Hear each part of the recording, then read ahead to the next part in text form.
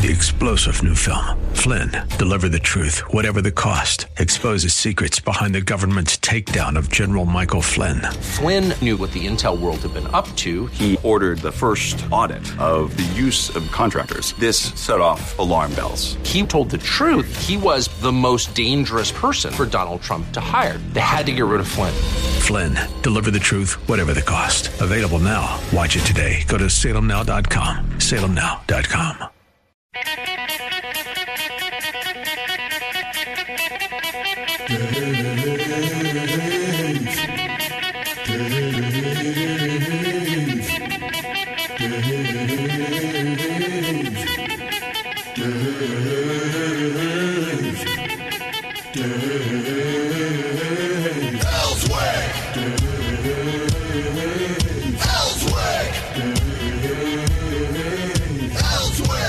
Good morning to you. It's a Wednesday, hump day, middle of the weekday, over the hill day. We are closer to Friday and a 3-day weekend than we were on Monday. That's right, 3-day weekend, because next Monday is Labor Day. So you get 3 days off, and then we'll all convene back here on the Dave Elswick Show at 6 a.m. on a Tuesday. Elizabeth Sotolaro will be with me at that time, as well as the Bible guys. And don't forget, when Bible guys come on next week, we're going to spend an hour talking the theology of why do bad things happen to good people, free will, things of that nature. So it will be a very interesting hour discussion with Scott Stewart from Agape Church and, of course, Steve Hess. And hopefully by then Billy will be back as well. Today, I'll start it off here for the first hour. Liz Harrington from the RNC. We're going to talk poll numbers and some interesting things coming out in the polls, like no polls coming out since Kenosha. Is it possible that the people who do the polls and whom I believe, and other people don't, but this is my personal opinion, that many of the polls are out there trying to help push Biden towards the finish line? Could it be that Trump, as the poll from over in the UK came out showing him in the lead now, that they're finding the same thing out in Wisconsin, Minnesota, and other states, and haven't published any poll numbers because it doesn't go along with their narrative. We'll get into that discussion with Liz Harrington when she comes on at the 6:35 hour. 7 o'clock, we'll be talking with our congressman, and of course that's French Hill from the 2nd District. Got a question for him. Yesterday, Pompeo, Secretary of State, was on radio and said that he believed that all of the Confucius Institutes would be closed on all the college campuses by the year's end. Does that mean UCA will close, see their Confucius Institute close as well? I get calls that I've got to make after my show today. 7:35, we've got a Libertarian candidate that's going to join us. We'll talk to him. 8 o'clock, which is our 6 o'clock hour, we will be talking to Duck of Duck's Garage, because Joe is out visiting a plant over, I think, in North Carolina, and so he won't be here, but Duck will be here, and we'll talk to him. We'll see if it's only Duck or if it's Duck and Russell. But right now, I'd like to talk a little bit about the Tolbert Report. Now, the Tolbert Report has been a part of the Dave Elswick Show for at least 15 years. And I got Monday's report that was put up by Jason Tolbert. Now, many of you remember Jason. Jason ran this report, and he did some other things, and then he went to Ouachita Baptist there to be the CPA, I do believe. I think he's still there. But he had, I'm not worried about what he's doing for a living. I'm very interested in what he reported about the Pulaski County Deputy Clerk, Jason Kennedy, gave a report on absentee ballot applications to the Election Commission, noting that they had received 9,320 applications so far, which is an increase of about 300% from the previous general election. Over 7,000 came in the last 2 months, with hundreds being received every day. Now, it's understandable that they're getting a lot more absentee ballots. I've talked to the Secretary of State on the air about it. They're expecting an inordinate amount of absentee ballots, which may slow up election results on November 3rd. But we've heard that those ballots are going out there in a legitimate way. Well, let's hear what came up in the commission hearing. We've been hearing all the information being talked about, fraud in our elections possibilities coming up on November 3rd. Let me give you some interesting information. Again, this is from Jason Tolbert. I'll give him a call after the show, see if he can join us tomorrow. The interesting portion of the meeting, he says, takes place from questions from Commissioner Christy Starr, who asked about the process of verifying the applications and how many had been rejected. Around the 48-minute mark, there's a link here on the Jason Tolbert report that you can go to, and you can listen to this. Kennedy reported that out of the 9,320 applications, no ballot applications had been rejected. Wow, are we that good here in Pulaski County that the people who put in for these ballots, nobody made any mistakes whatsoever, and we've got a 100% batting record?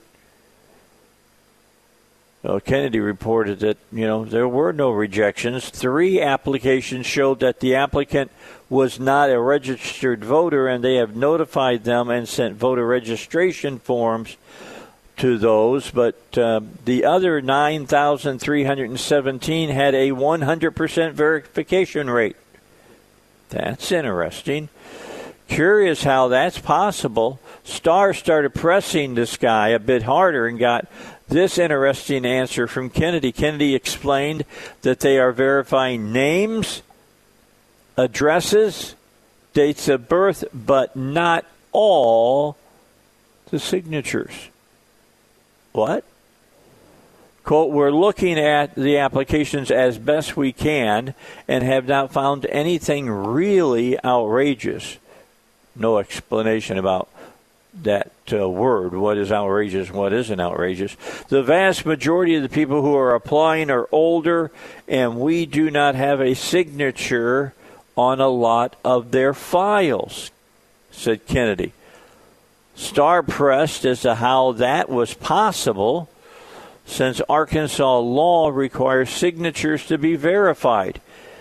ACA 75-5-404, this is election law now, states, quote, applications for absentee ballots must be signed by the applicant and verified by the county clerk by checking the voter's name, address, date of birth, and signature from the registration records, unless the application is sent by electronic means.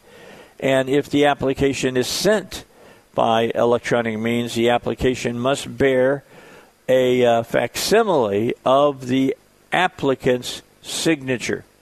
And Kennedy referred Starr to some sort of grandfather principle. Quote, there's a goodly number of people who are registering for absentee ballots that are grandfathered into the system, which means they have been registered voters since before you or I were born. And yes, we do not have signatures on file for many of them, said Kennedy. I'm smelling something here. There's an aroma starting to rise up. Starr replied that she, quote, cannot find the law that would grandfather in applications without signatures. I've asked the Pulaski County, this is Jason Tolbert now, said he's asked the Pulaski County clerk to help clear this up and also explain exactly how many of these applications they were not able to verify signatures as required by law. Because this county clerk said, hey, we're not even looking at the signatures. So he says, Jason says, I'll let you know if I hear back. And so some context is here, said Jason, in that Pulaski County is one of the strongest Democratic counties in the state and the strongest in the 2nd Congressional District, where Republican, of course, French Hill, he's the congressman, is being challenged by State Senator Joyce Elliott about the only semi-competitive race in the state. The Pulaski County Clerk's office is headed up by Democratic Clerk Terry Hollingworth, who was one of only 7 Arkansas delegates for Joe Biden at the recent Democratic National Convention. So you want to stay tuned on this one, and I will with Jason. I'll see if we can't get him on tomorrow. It could get really interesting. Although the county clerk receives and mails out absentee ballots, the Election Commission, which is made up of majority Republicans, actually makes the determination if the ballot is valid and should be counted. If signatures are not being verified to the commissioner's sanctification, this could lead to a showdown. No doubt. The answer to that is from The Simpsons. Duh. When they start saying they're not doing what they're supposed to be doing, you got to start wondering, is somebody breaking the law? Oh, but Dave, surely nobody would break the law. Nobody would try to throw an election here in Arkansas. Read your history. Read your history. My thanks to Elizabeth Sotolaro, who sent me that link to Jason Tolbert's report. And I'll give Jason a call. I've already texted him to see if he's gotten anything new that he'd like to add to the report that we can get him on the air and he can talk about it. I'll call Star as well, see if we can get her on to talk about this issue as well. Because, I'm just telling you, something's smelling here. I had a funny feeling this is going to be a talked-about issue on my show with a lot of people. The first one probably being, if I had to lay any money down, the congressman from the 2nd District, French Hill. I forwarded him the story for them to read this and see what he might have to say about it. The other thing that I want to find out they have to say is if he knows anything about the Confucius Institute, where the Secretary of State said yesterday that he believed all of the Confucius Institutes would be shut down by the end of the year.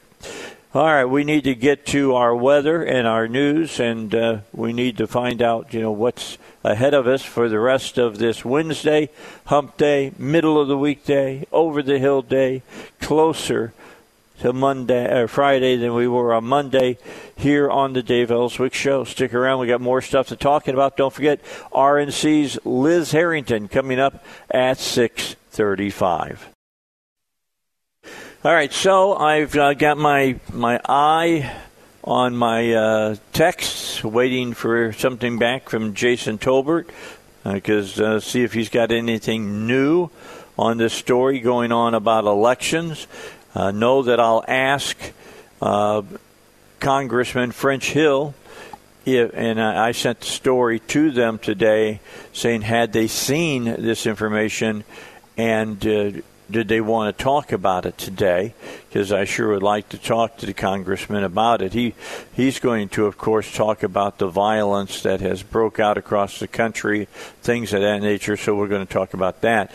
And coming up at 6:35, we're going to talk about polls, because some interesting things are going on about polls right now, as in They're not coming out like they usually do since the Kenosha riots. We haven't seen very many polls, and it's been since the Kenosha riots that several polls have done a 180, and the president is back in the lead, and in some of the polls by 4 to 6 points.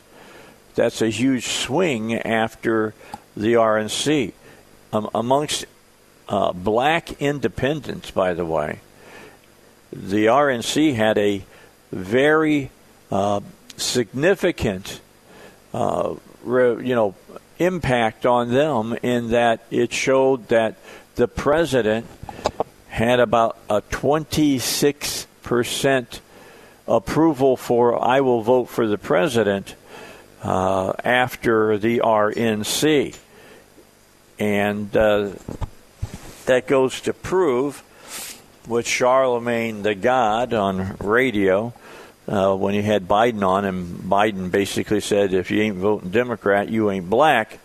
And then the people who were talking about the RNC, the lady from CNN, I forget her name right now, I don't have it right in front of me, made the statement that the RNC, when they had black speakers speaking to the American public, reminded her of a minstrel show.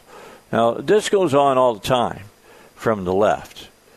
Like I said, Condoleezza Rice, who did a fantastic job when she was Secretary of State, was called by many black leaders in Congress Aunt Jemima. And for you who are younger, Aunt Jemima used to be on, the Aunt Jemima syrup and things of that nature. And they've taken that signature picture of a black woman wearing a bandana down now. They had taken it down with the bandana years ago and updated it and made an upscale black woman, but now they're taking the black woman off their products completely. So anyway, they called her an Aunt Jemima. They call Justice Thomas an Uncle Tom. And I don't need to go into any kind of explanation why members of the black community call him that. Because if you're black and you're a Republican, or it was this way, it's changing, thank goodness, and you were a member of the Republican Party, you were looked down on harshly by many in the black community. That is changing. Of course, you go back to the Templars, and one of the president of the Templars here in Little Rock was the chairman of the Arkansas GOP back in the day. And nobody called him any names. That's kind of interesting. I'm kind of surprised that the Templars didn't tear his name off of the Templars building downtown Little Rock because he identified as a Republican. Interesting. In fact, was a Republican. He didn't just identify with them. 27 minutes after 6. Interesting show, do you not say, here early in the morning? Pretty good. That's why you don't want to listen. You don't want to just listen to the 6 o'clock hour, the Dave Elswick Show. You want to listen from 6 a.m. I should make that clear. From 6 a.m. until 8 a.m. because you're going to hear a lot of different people at that time, as well as the 6 p.m. hour. And that hour has become a real meaty nugget for everybody to tune into and listen to and hear a lot of different information that comes out because of it. So that's where we're at right now. I'm looking, have I gotten anything from Jason? I have not. So could be he's just got out of bed and just seeing it. And he'll get back to us. He'll talk to us. We'll get somebody from the Election Commission from Pulaski County on as well, and we're going to talk to them. We got news coming your way here in just over a minute. and that after the news break and our weather and our local news break, and then playing some spots to pay the bills, I'll be back, and Liz Harrington is going to be on with us, one of my favorite spokesmen at the RNC. She took the place of Kellyanne McInerney, who went to work for the president, who used to come on about once a month here on the Dave Elswick Show, but now has significantly larger duties going on with the President of the United States. Doesn't have the time just to jump on here and talk to us. So anyway, Liz will be on, and we're going to talk about those polling numbers, because that's very, very interesting to say the least, that no new polls have come out dealing with the race in Kenosha. The mainstream media have released no battleground state polls, 0, since the Kenosha riots back starting on August 23rd. Given that a Zogby poll last week showed Trump with a 52% approval rating, a new high, one can kind of surmise that now the major media polls are showing a decisive shift in Trump's favor, which is not what they like. Yeah, it's 25 minutes to 7. Liz Harrington is going to be our guest this half hour. She, of course, from the RNC, and we're going to talk polling numbers with her.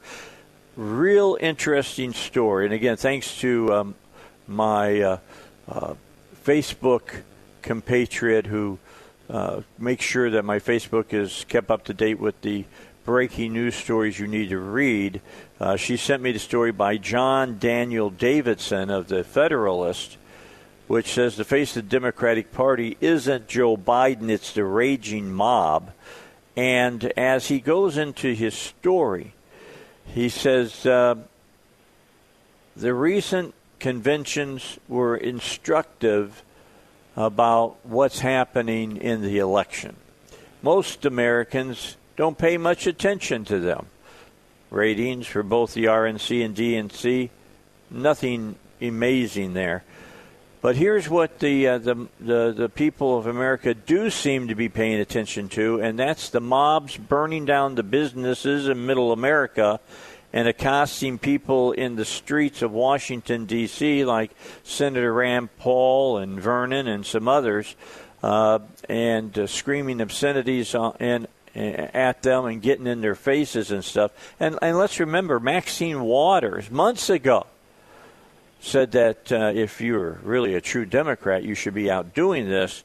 So for all the pageantry that went into the RNC last week, the images most people are going to remember, says our writer, will not be President Trump on a stage or the fireworks above the White House for the most part. It's going to be the angry horde pounding on the White House gates and the raging mobs that followed convention goers through the streets, screaming in their faces, harassing them, striking an old man in the face, and threatening Senator Rand Paul and his wife. Everyone, even the New York Times and the Atlantic, which have been starting to sound the alarm, knows that those mobs belong to the Democratic Party. And, we always say, Liz, hang around. Things change day to day when you got a presidential race going on. Isn't it funny we've not seen any polling numbers from anybody since the Kenosha riots exploded? Right. I even saw that CNN said, well, our polls lately haven't met our standards, so we're not going to release any. I guess their standard is, Biden winning by, 14 points or something absurd. Yeah. It's so transparent, and I think you laid it out very well, and as does John Daniel Davidson. Great article. He's a great writer as well, but it's similar to what you mentioned, Maxine Waters. This has been going on for years. Yes, it has. They've never accepted. And it's really not. I mean, it's really not about President Trump. It's more heightened, I think, because President Trump actually is not beholden to them whatsoever. He's a bigger threat to them because he actually represents the voters. It's about the voters. It's about what 63 million Americans said, wait a minute, let's get back to what America was supposed to be about. Let's get back to representative government, not an elite ruling class where there's one set of rules, like Nancy Pelosi going to the salon without a mask, right, with the salon shuttered, her citizens suffering. That's really emblematic. I mean, we had fun with that story yesterday, but it gets to the heart of it, of what has been happening to our country for many years, which we said, stop having one set of rules for the rest of us that we have to live by, and then you get to do whatever you want and never abide by them and never face the consequences of your bad policies and of lying to Americans for years. And that's what the Obama-Biden years were. It was a series of lies about, hope and change. Really? Yeah. Because there was nothing hopeful and nothing changed. It got worse. I mean, the policy, it was just a swamp ruling everything for 8 years, and we said enough. And so Maxine Waters, get in your face, their power was threatened by President Trump because the American people stood up and said enough of this. And they haven't been able to handle it. They've never recognized him as legitimate. I mean, think about what happened in Kenosha, and you have a Democrat governor saying the President of the United States is not welcome. Are you serious?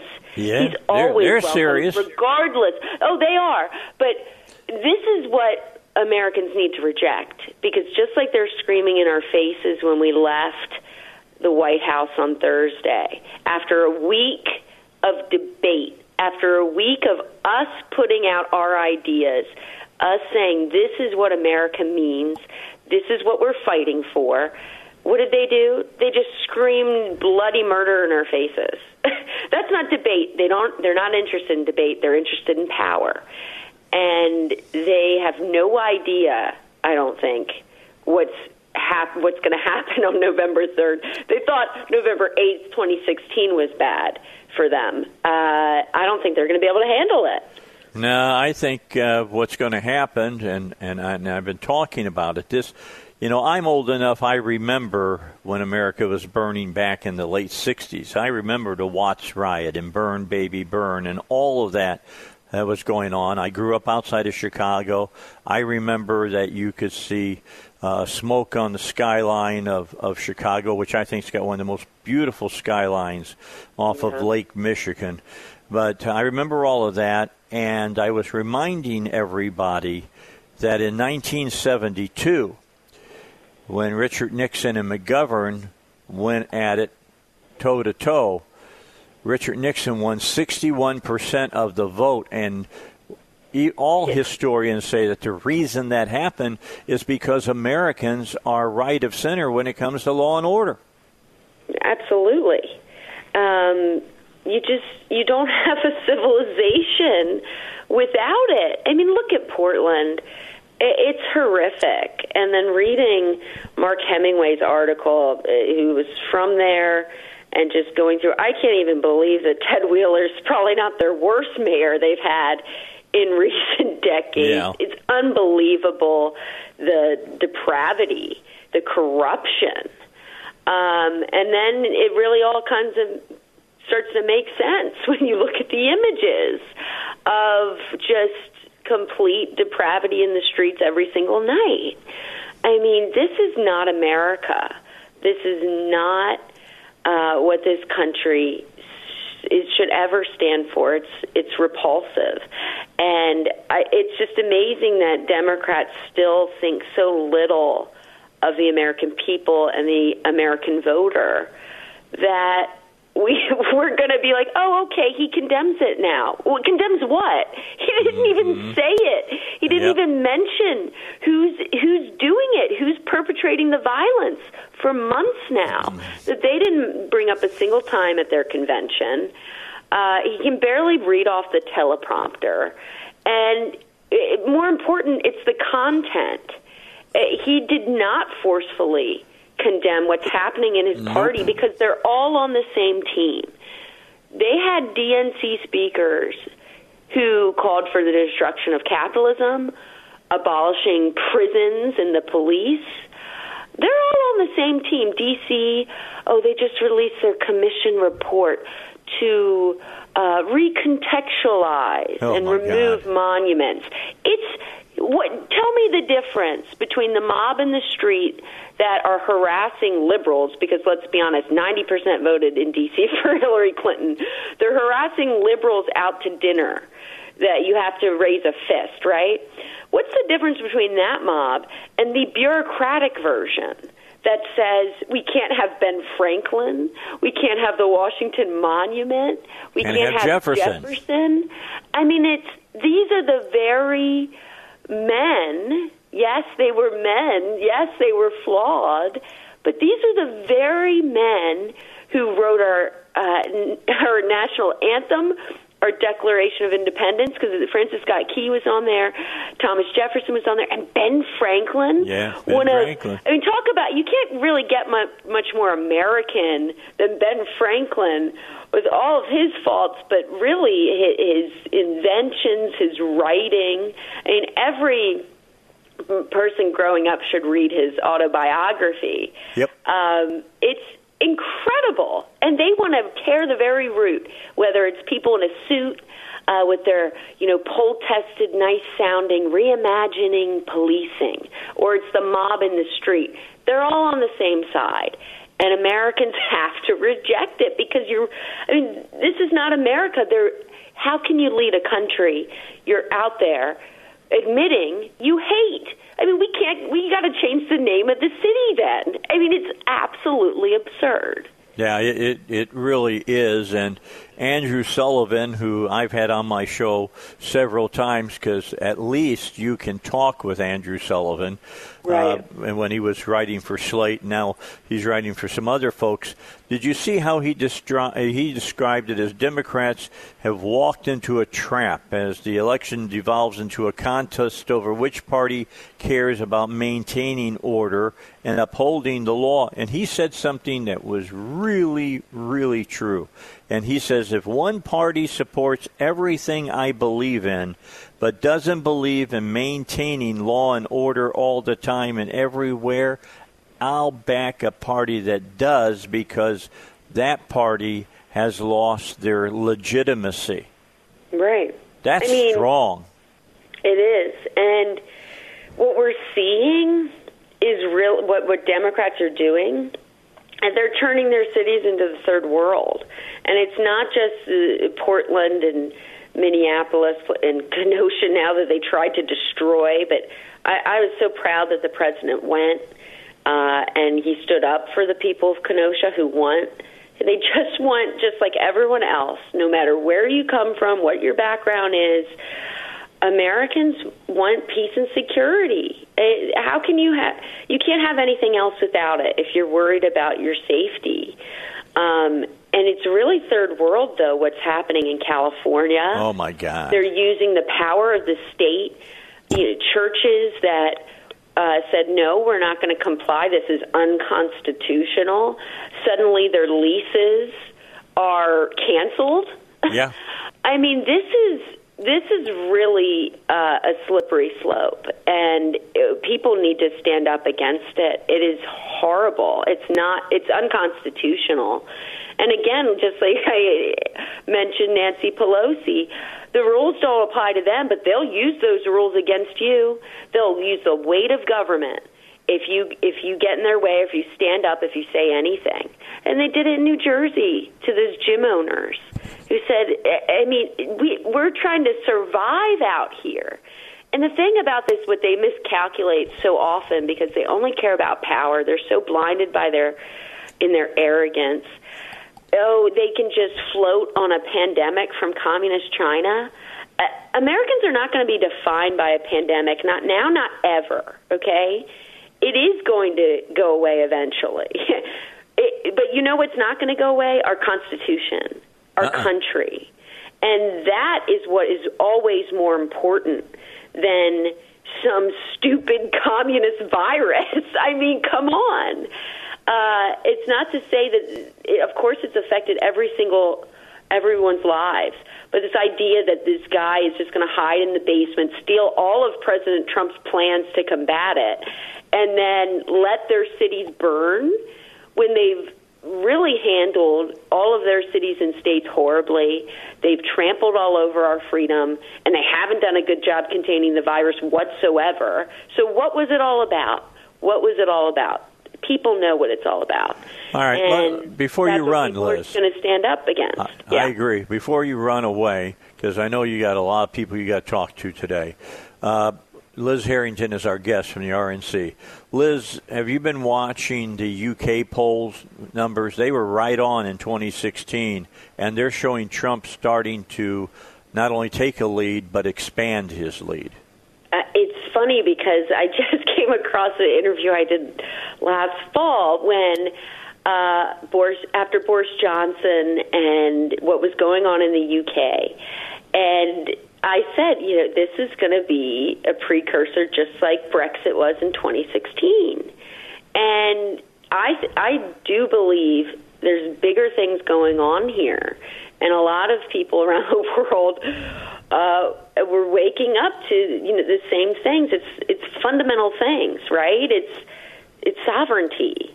It's Western civilization. It's our Judeo-Christian values, which are really under attack by the left in all places, in all corners. And so I haven't seen those polls, but it's fascinating because you've also looked, even, when they all said the national polls were so bad for us, which, you can't ever buy into these absurd slanted polls. But Biden was underperforming Hillary, even in the public polls that are so biased to Democrats. So he's clearly weak. They're missing the story.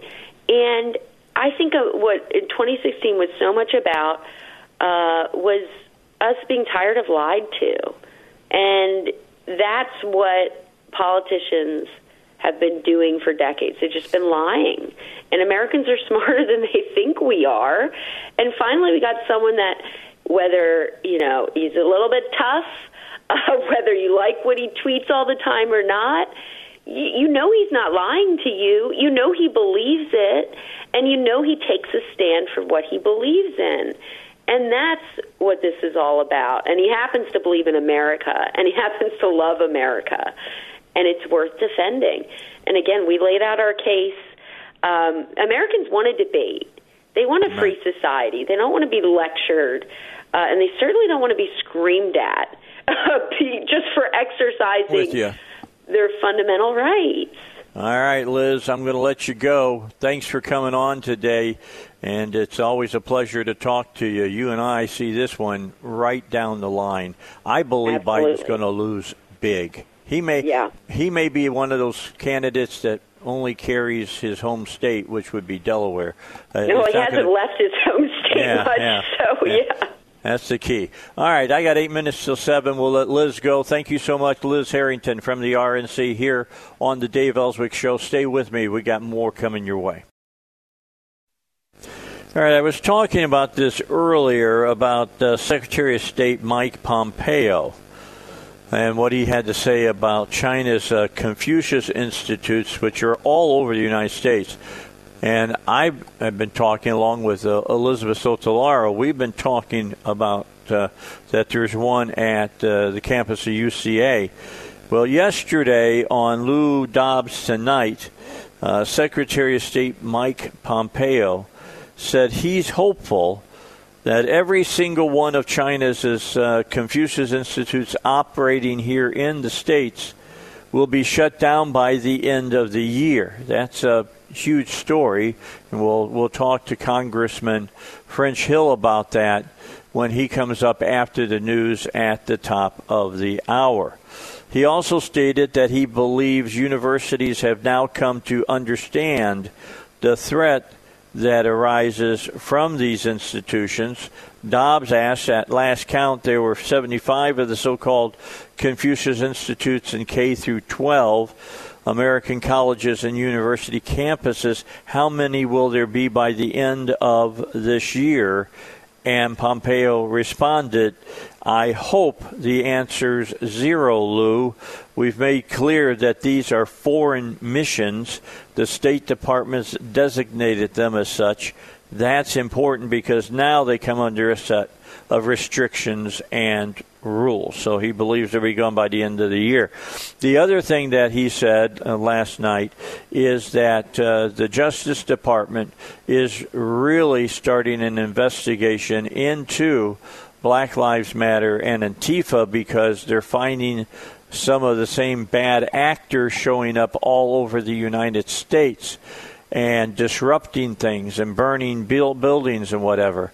That holds a lot of water when they start looking at who's behind that and where's the money coming from. So expect that we're going to hear more about that as well. Here's what we're going to hear. When we come back at 7 o'clock, we're going to hear the news. And then after the news, we're going to hear from our congressman in the 2nd District.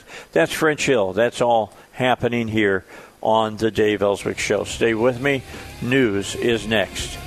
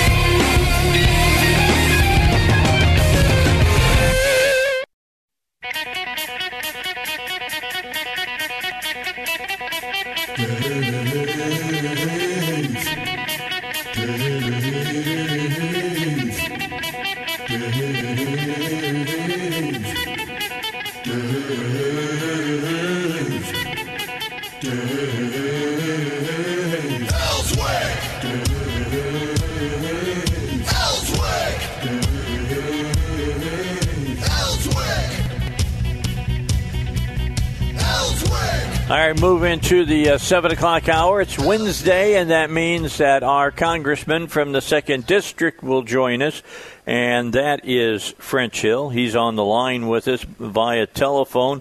Good to have you on, Congressman. Thanks for joining us again on this Wednesday on the Dave Elswick Show. Dave, great to be with you. Thanks for the invite.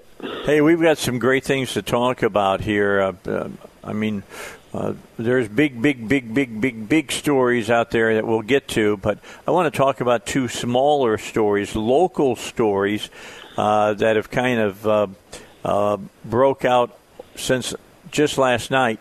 The Secretary of State, Pompeo, was on the Lou Dobbs show last night and said that Lou asked him about the 75 Confucius Institutes that were in K-12 and colleges in the United States, and how many were going to remain. And Pompeo said he hoped that they were all gone by the end of this year. Now, you and I have talked about there is one at UCA.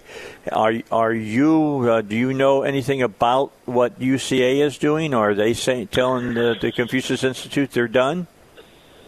Well, I have certainly talked to Jeremy Gillum, our former chief of Speaker of the House here in Arkansas, who's now the head of government relations for UCA. And I know the Board of Trustees and the executive leadership there have assessed it and made some analysis, but I don't know their final determination on it.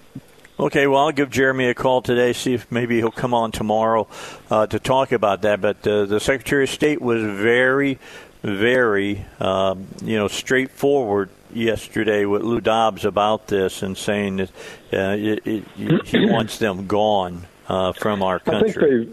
I think they found that simple Chinese enculturation or language skills, Chinese arts and culture have not been a principal focus of the Confucius Institutes across the country, and that they've been tied into some of the more malevolent activities that you've read about in terms of academic theft and secret research and essentially a listening post across the academic sphere in the U.S. And I believe the Secretary of State has done an excellent job raising that concern and awareness in his speech to the governors during the winter and in his detailed analysis of what's happening actually on campuses. And you've seen that followed up by actual FBI investigations, arrests around our academics for the 1,000 Thieves program is what I call it, not the 1,000 Talents program. Right. Yeah, and just to finish up this little segment about these institutes, the Secretary of State said the State Department has designated them as foreign missions because now they come under a set of restrictions and rules. I think some universities, and frankly, we've had these Confucius Institutes in places other than American colleges. I think that everyone's coming to see the risk associated with them and the recruitment of spies and collaborators inside of those institutes. And I think these institutions can see that, and I'm hopeful we'll get them all closed out before the end of the year. That's good news to me. I'm sure that's good news to you as well. It is, Dave, because, again, something that has a positive spin on it has turned out to have a very negative result for the country, and I appreciate the Secretary of State being so alert to it and warning our college campuses and our governors. All right, you know Jason Tolbert just like I know Jason Tolbert. He's a great guy. He's a good conservative. He's got the Tolbert Report going again. Were you familiar? Are you familiar that he's got that all started up again? I am, yes. All right. Did you see the article that came out Monday? I spent the first half hour of my show talking about it. We've been talking about mail-in ballots. We've been talking about absentee ballots here on the Dave Elswick Show. And came across, Jason did, the Pulaski County Election Commission had a meeting, and Pulaski County Deputy Clerk Jason Kennedy gave a report on absentee ballots saying they'd had a 300% increase in the people asking. They'd received 9,320 applications, and all of them had been given a rubber stamp of approval. But when he was talked to by Commissioner Christy Starr, she said, did you verify them the way you're supposed to, home and all of that, and signature? And he said, not by signature. They hadn't done anything with signatures, and that is by law. You got to do it. And bottom line, he said something about a grandfather principle, and Starr said, what father principle? And he couldn't pull it up, and she couldn't find it. This is concerning, Congressman. Dave, it's concerning. State statute requires that that absentee ballot signature be verified by the clerk's office in each county. There's a specific procedure for that. They have a number of ways to do that. The voter may have voted in the last election, and therefore they can go get the physical voter roll book and compare the signature. They can look at the driver's license that should be attached. There are lots of ways to do it, and I was very surprised that that meeting results. I think Christie, who is one of the election commissioners, is right to be asking these questions, and it appears to me that Terry Hollingsworth is not following the law, which is not good for either political party. because if she doesn't follow the law, then every one of those ballots will be objected to and not counted in the election should they go forward and actually be sent an absentee ballot, which starts just in 2 weeks. So she has an obligation under state law to verify those signatures before she sends any ballot out to the citizen. Well, we all know Pulaski County, it's important to them that they get as many of those absentee ballots counted. I mean, it is the stronghold for the Democratic Party. So I'll keep an eye on it. And anything interesting, I've already sent a text to Jason about if he found out anything else. I'm going to try to have him on the show tomorrow. But I don't like the smell that's coming from over there in Pulaski County. It doesn't look good. The county building is closed. They're trying to do these meetings by Zoom. It certainly hurts the reputation of Pulaski County if they don't follow the law, and I would certainly encourage that. I agree with you. All right. Let's talk about COVID-19. Very interesting story came out from the CDC. Even the New York Times reported on it, believe it or not, that 90%, perhaps up to 90% of the people who had COVID-19 were not spreading COVID-19. That's cause for concern. We shut down the whole frickin' economy about this, Congressman. It just shows you another gap in the fact that the word novel was in front of the word coronavirus. Novel meaning new, which means that even the experts did not know how to advise President Trump or how to advise our governors on the right thing to do because it was so unknown and there were so many uncertainties associated with it. I've said consistently, if we knew in March what we know today, we would have been able to handle this situation so differently, and I believe with much less negative impact on the economy, and probably a much more successful impact on tackling the virus. And that's just another fact that we have learned in the recent days. So what do you think? How should our states be reacting to that news? Should we be starting to see all states reopening? I mean, I'm not talking about just 25% in the restaurants and whatnot. I'm saying that we should be seeing restaurants being able to bring more and more people in so that they can start making money and stay in business. Yeah, I think the steady reopening is important, and because we don't have full knowledge, I think we still have to be somewhat cautious about it. Of course, it doesn't affect the Speaker of the House, who can go get her hair done anytime she wants to. That's right. Without wearing a mask. So we have uneven rules here. I think that's what's frustrated Americans. And so I think that we need to just adapt as we go. And this is just another piece of evidence that allows us to safely reopen while following the precautions. And I think we need to do that. All right, let's take a quick break. We'll give you a chance to grab a glass of water, and we'll come back and finish up our conversation. 17 minutes after 7 on a Wednesday, hump day, middle of the weekday, over Hill Day. We're closer to Friday than Monday, closer to a 3-day weekend. That's a good thing for sure. Our guest, Congressman French Hill, we got a few more things that we'll want to talk to him about.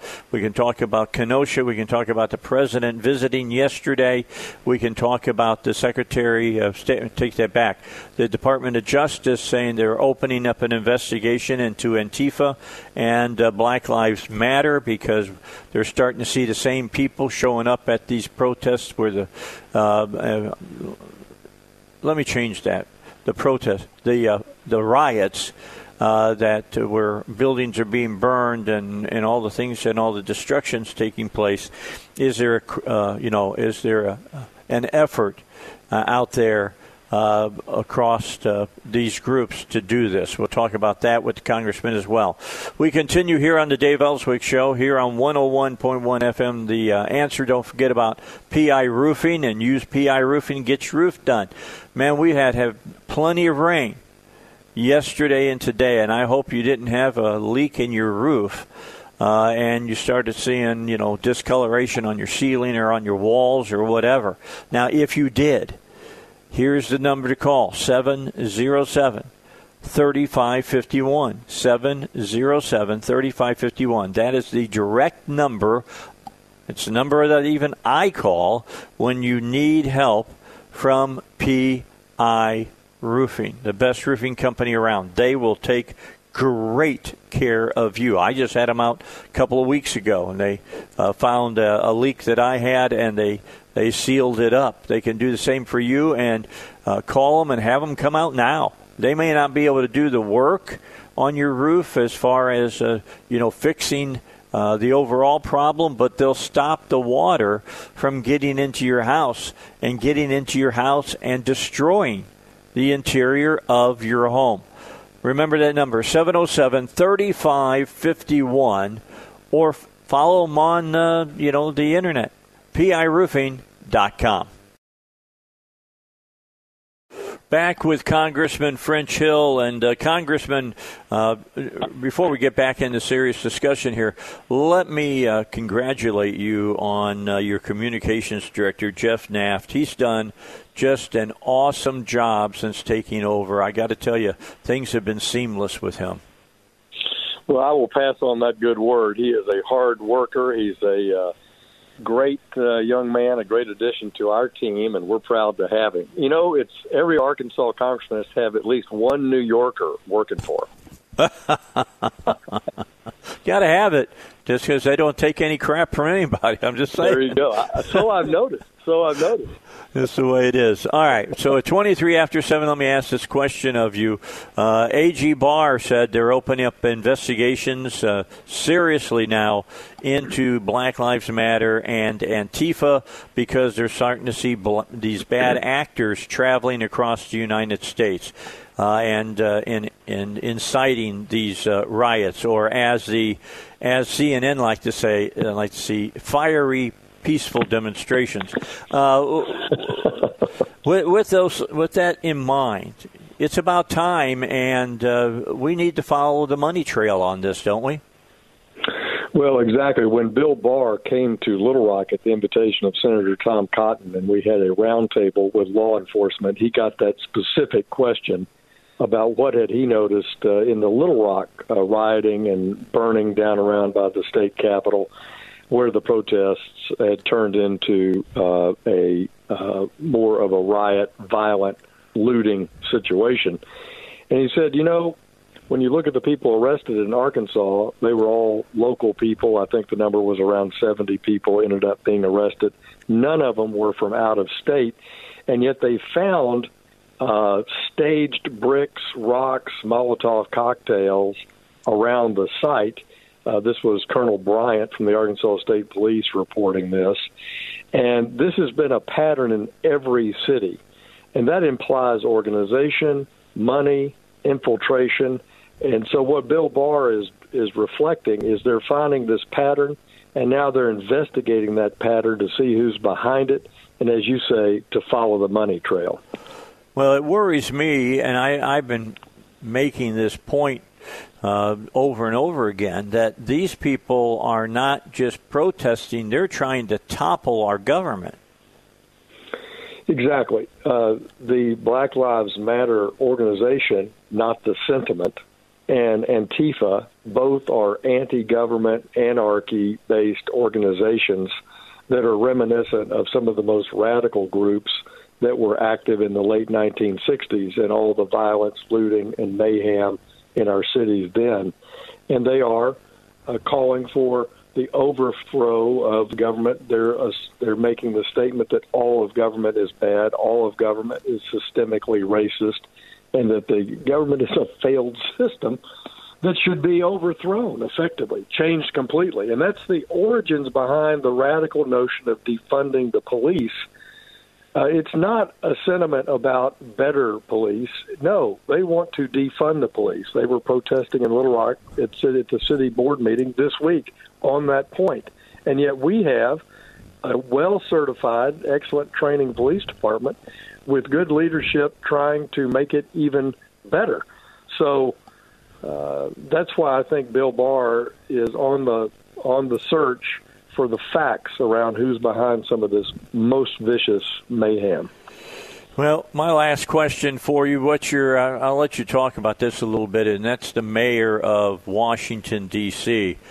She has gone absolutely nuts about the monuments in Washington, D.C. Can you speak to that just a tad?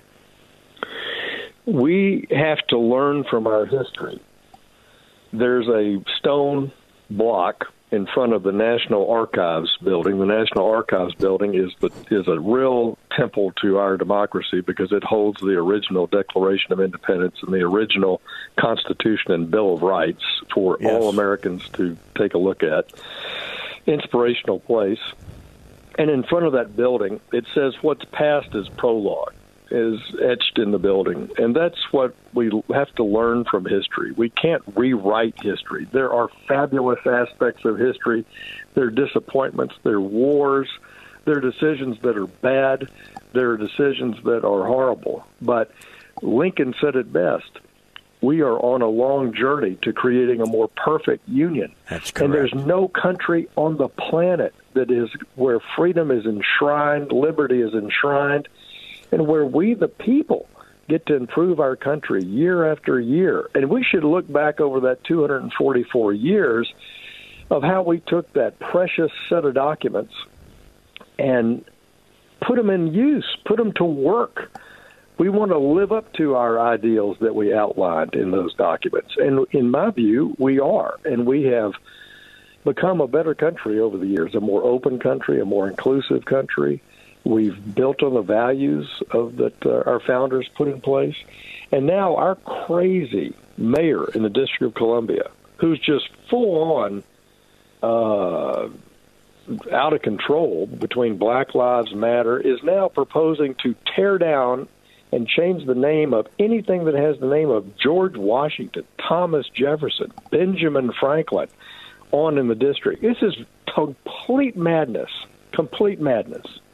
Well, I'm sure that the Congress will have something to say about a lot of that as well. I appreciate you speaking to it here on the Dave Elswick Show. Let's get ready to meet again next week after Labor Day. What do you say? Thanks, Dave. Have a great weekend. See you then. All right. Bye-bye now. Yeah, that's Congressman French Hill here on the Dave Elswick Show. Coming up, bottom of the hour, we're going to hear from Rush Limbaugh. He is coming up here at 7:30. You got about 30 minutes to get to work if you got to be there by 8 o'clock. When we come back, we're going to talk to the Libertarian candidate, and that is Ricky Harrington. He's supposed to call in at 7:35 here on the Dave Elswick Show. So get ready. Rush is all ready to talk to you. We'll hear what he has to say, and then we'll have more for you here on the Dave Elswick Show. And then in this 6 o'clock tonight, Duck will be with me. Joe won't be, but we'll talk to Duck about cars at 6 o'clock this evening on the Dave Elswick Show. All right, back to you, 25 minutes to 8 o'clock. If you got to be at work at 8, you might want to move a little bit quicker. Make sure you can get there in 25 minutes at least. Looking at our color radar, lots of thunderstorms up to the north of us, north of Cabot. In fact, if you're going up Highway 5, you're going to run into a lot of rain around Heber Springs right now, Batesville, over off of 65 into the Marshall area up to Mountain Home and those areas. Rain, and more rain. Pocahontas, Corning, other areas. That's what we're looking at right now. So we may get some rain still here in central Arkansas, but it looks like the majority of it, although there is a group of showers moving up from down south in the Hot Springs and area, Nashville, Ashdown, all the way down into Texas. So lots of rain out there. As you just heard them talk about, flash flood warnings are in effect. All right, let's move on. We got a Libertarian candidate that's going to join with us. Ricky Harrington is on the Dave Elswick Show now. My thanks to William Burkeen for helping me get Ricky on the show. He is running for the Senate under the Libertarian Party against Tom Cotton. And Ricky, thanks for joining us today on the Dave Elswick Show. Thank you for having me, sir. Well, good to have you. Tell me a little bit about your platform and the Libertarian platform. What are you guys running on against the junior senator? Well, I'd first like to make this comment about how interesting life can be. 4 years ago, I had just come back from China as a missionary. Was pretty much homeless. I found myself a job working as a prison chaplain. On my way back and forth from working at the prison, I used to listen to your show, and now I'm running for the United States Senate, and I'm a guest on your show today. So it's amazing how life can be. My platform, of course, I'm running on a criminal justice platform, on a healthcare reform platform, and on, of course, revitalizing our foreign policy. I used to be a former Democrat, but I always had some libertarian leanings, particularly just making sure our government operates within the parameters of the Constitution. It's always been a thing like that for me. And the people that we entrust with the authority to govern, we want to make sure that the government behaves in a way that does not violate people's constitutional rights, people's right to life, liberty, and the pursuit of happiness. And so that's pretty much what I'm running on. All right. Well, let's pick up a couple of those topics then. You're talking about justice reform. What do you say needs to be reformed and how? Well, America holds about 25% of the world's incarcerated population. We are the leader of the free world, we say, right? And it's interesting that we would have the most people without freedom. And most of those people are incarcerated over low-level drug charges. And so we're trying to reform that system where people are not sent to prison. Rather, they remain in the community. They receive treatment in the community rather than placing them in prison where they're subjected to things like being recruited in gangs. That happens frequently. A lot of people that I worked with while I was in prison that got recruited into gangs, that were subjected to sexual assault and many other things. And then they get taught how to be a more professional criminal. And there's a lot of people that go in and out of that cycle there in prison.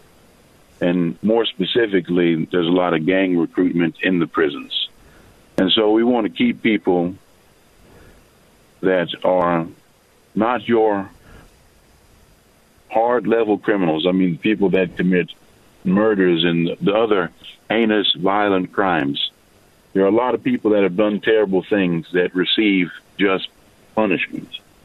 But we do not want low-level offenders to be caught in the system because it's hard to get out of it once you get caught in it. Hasn't Arkansas started moving that direction as far as, with drug courts and things of that nature? Well, I see a lot of people still being incarcerated over drug offenses. So, and then there's still people in prison over drug offenses. There was one man, he had 3 life sentences plus 25. for a drug offense. It was a traffic and trade offense. But 3 life sentences, that's a lot over substances. Okay, well, how much substances are we talking about? I mean, is this just a guy that had a couple of joints in his pocket, or are we talking somebody that had, pounds of marijuana or a significant part of crack cocaine or methamphetamines or what? Yes, sir, that is a very good question. The drug war in America has done more harm than good. And what I mean by that is, as I said earlier, it creates the problem. It's kind of a feedback loop. Someone may have pounds and pounds. I'm sorry. No, that's all right. Go ahead. Pounds of marijuana, yes. But the prohibition has created this black market that we see. And someone may be trying to fulfill this need in this market. And we want to take the market away. All right. Well, what's a libertarian platform for dealing with this then? If you got somebody out there who has, if you're saying that it doesn't matter how much of the substance you have, we've got to figure out a different way of dealing with the people who have the substances. What's the Libertarian Party's answer to this? Well, we have to end the drug war. Well, how do we do that, though? Through legislation that removes the drugs off the schedule. That deschedulizes a lot of the drugs. So are you saying we should legalize marijuana? Is that the libertarian answer? Or decriminalize, yes, or what? Okay, legalize or decriminalize? I say it should be legalized. Okay. Rather than decriminalized. I just cannot find it in my heart to put people in prison over that. Even a person that has pounds of it? Right now in our country, there are 33 countries that have either medical marijuana or fully legalized marijuana. And so now we have a big, huge market of people selling marijuana. It's huge in Arkansas now. I think they said that the revenue was over $120 million. So right now we have a lot of people. Sir? That's for medicinal marijuana, correct? Yes, that's for medicinal marijuana. And the issue that I have with it is there are a lot of people that are above the ground now that are making, that are opening businesses, that are providing jobs, that are making a significant amount of money, and the state is raking in a significant amount of taxes. But for decades, there were low-income people and people of color that engaged in this and are still incarcerated. So it's kind of it's a step forward, yes, but also we need to bring a little bit more justice to it and try to expunge the record for people that did engage in that but are now incarcerated. All right, let's take a break. We got to get a break in right here, Ricky. We'll be back and let's talk some more because that leads us directly into how the criminal justice system will be affected about this, because if you legalize marijuana, then the people who are in prison under marijuana sentencing, would their sentences have to be expunged completely and those folks let out of prison? Let's talk about that when we return. It's the Dave Elswick Show here at 101.1 FM, The Answer. All right, we're about 11 minutes away from top of the hour, news top of the hour, end of our live section of the Dave Elswick Show at 8 o'clock. I'll be back on with you with a recorded hour at 6 p.m. You won't miss that. If you like the car and truck doctor questions, you'll want to join us during the 6 o'clock hour. Can't call then. If you send them to us, send them to Heidi, Heidi, at SalemLR.com, and we'll get some answers for you at 6 o'clock for your car questions. Duck will be with me to do that. Right now, though, joining me on the air is Ricky Harrington. Ricky Harrington is a Libertarian candidate for the Senate. He's trying to unseat Tom Cotton. He is with us. We talked and spent some time talking about drug-related offenses. And, Ricky, we left it as, well, how do we deal with the drug offenses that have gone before? If they find, if we change, that marijuana should be a legal substance that people can buy, does that mean we've got to go back and allow the people that are in jail right now for marijuana-related crime out of our jails? What does the Libertarian Party and what do you feel about that? Yes, sir. I believe that the people that have received those charges should be released from prison, released from jail, and have their records expunged. And I'd also like to say that while I was working for the ADC, I supervised the Think Legacy program that they have, and it essentially prepares the men incarcerated for their release. They have to be 6 to 18 months away from their release. And it helps them get ready to reenter society and with the hopes of reducing recidivism.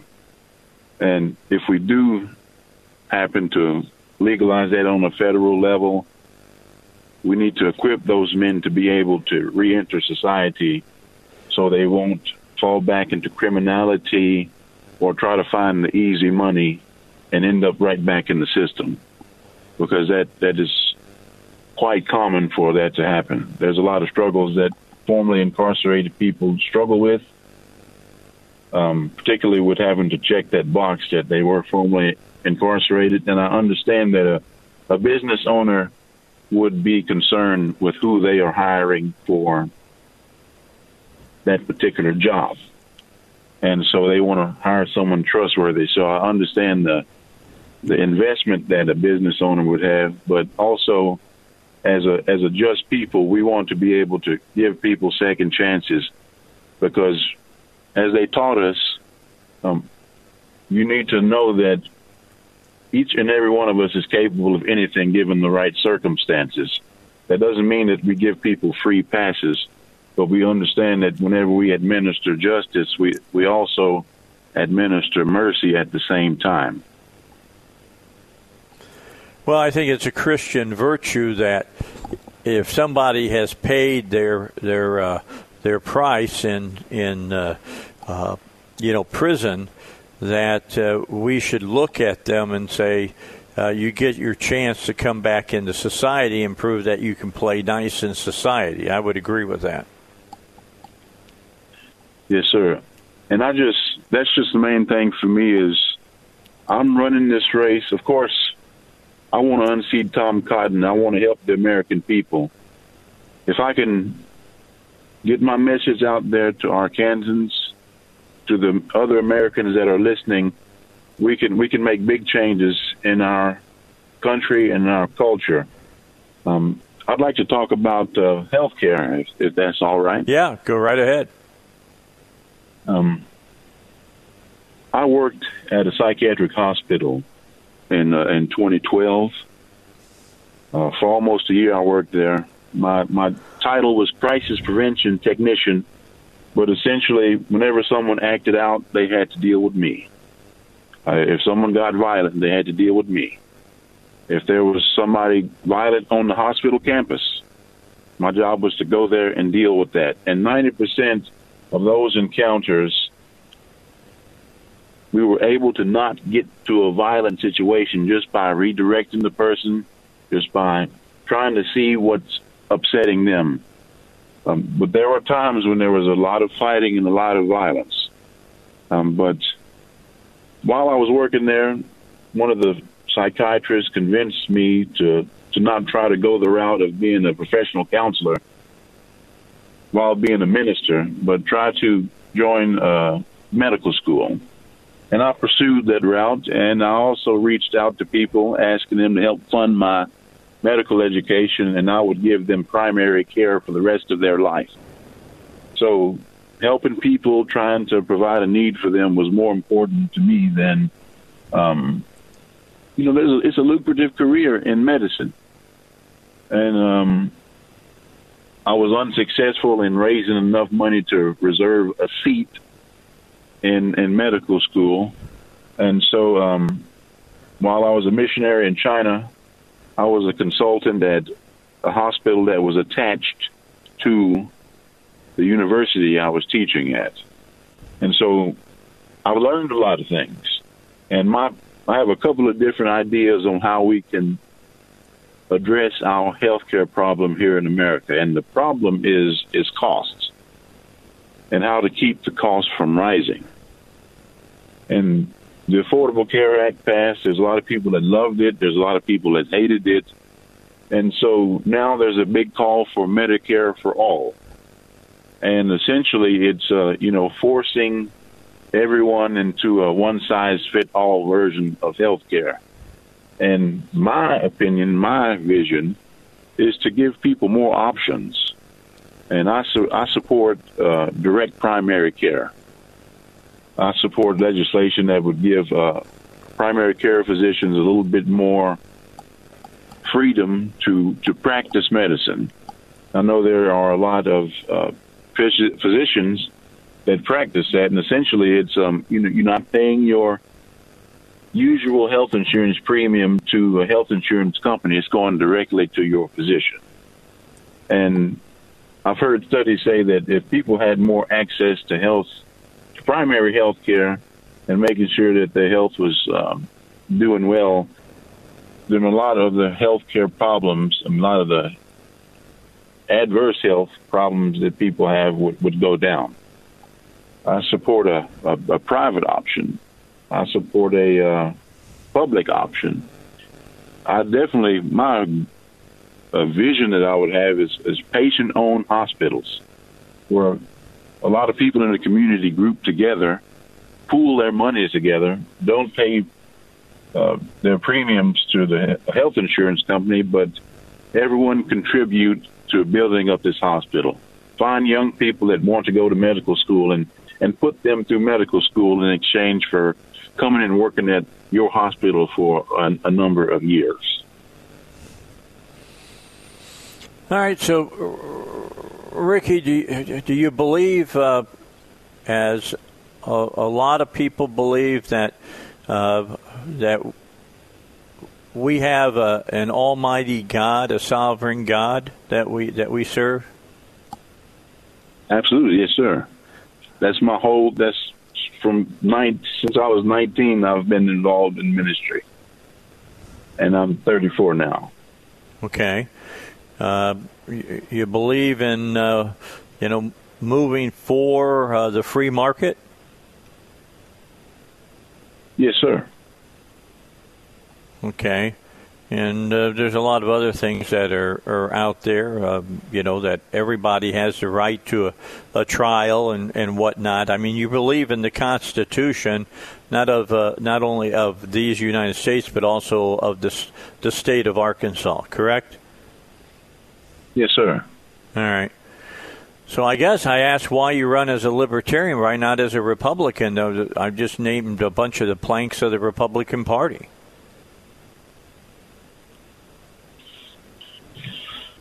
Well, I have a problem with our two-party system and the way it conducts business. And I believe that we need more parties involved in the legislative process. Congress has an abysmal approval rating, and our country is rampant with hyperpartisanship right now.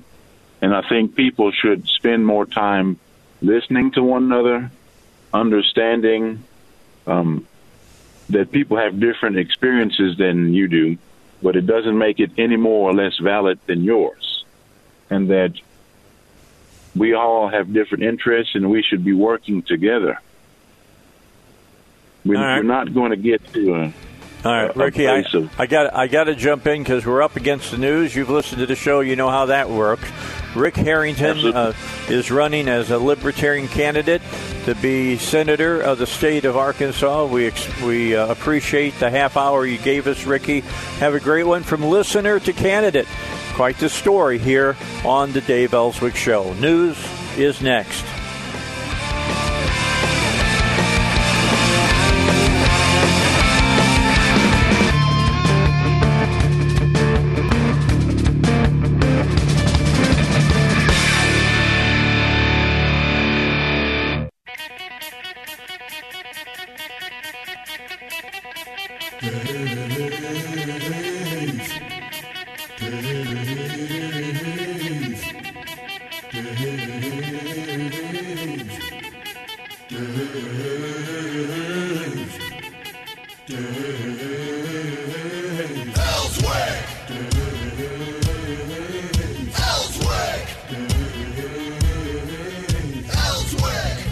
Well, welcome to the 6 o'clock hour on a Wednesday, hump day, middle of the week day, over the hill day. We are closer to Friday than we were on Monday, and like I told everybody on the morning segments of the Dave Elswick Show, we are closer to Labor Day weekend and 3 days off than we were starting this week off. A lot of rain been falling throughout central Arkansas the last few days. They're saying that what it's looking like is that by time we get to the weekend, things are going to start drying up, and we're going to have a beautiful Labor Day weekend, and that's good because that's really, the shooting up the flare, saying we're just about done with summer. In fact, I took a look at my calendar, and I can't find after this weekend another day over 90 degrees for 2020.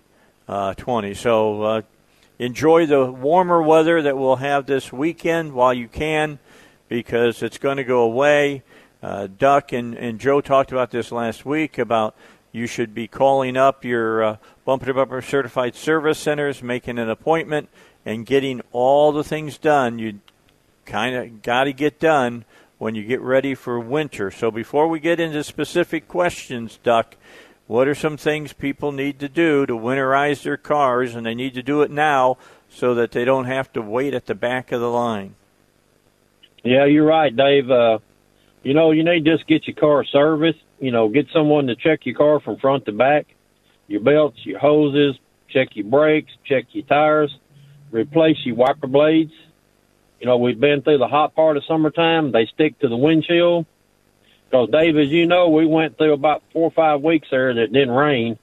Mm-hmm. So all your wiper blades stuck to your windshield, and when it started raining again, they'll come apart. That's one thing. Just remember, winter's coming. Make sure your antifreeze is topped off. Needs to be about 25 below zero for the state of Arkansas.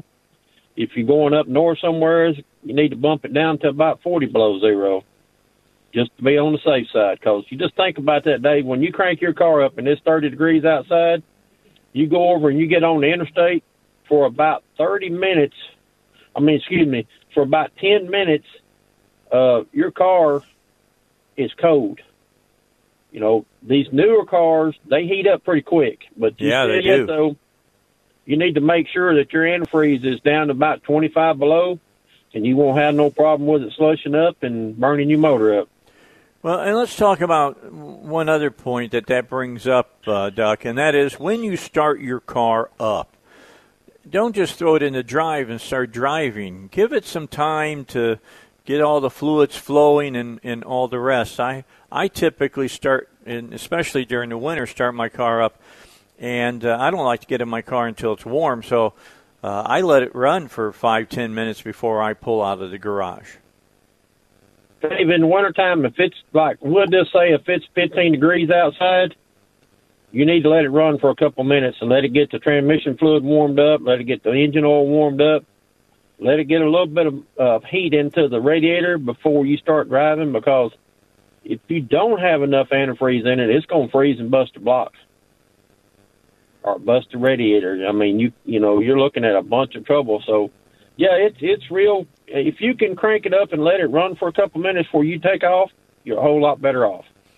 Well, a lot of people have figured out this week with all the rain that we've been having whether their windshield wipers are in good working condition. Ours are still looking good, but I'm going to have them changed out here probably next week before I go on vacation by Joe and get some good ones on there. I'm going to put on some that have that rain repellent in them because I really like those.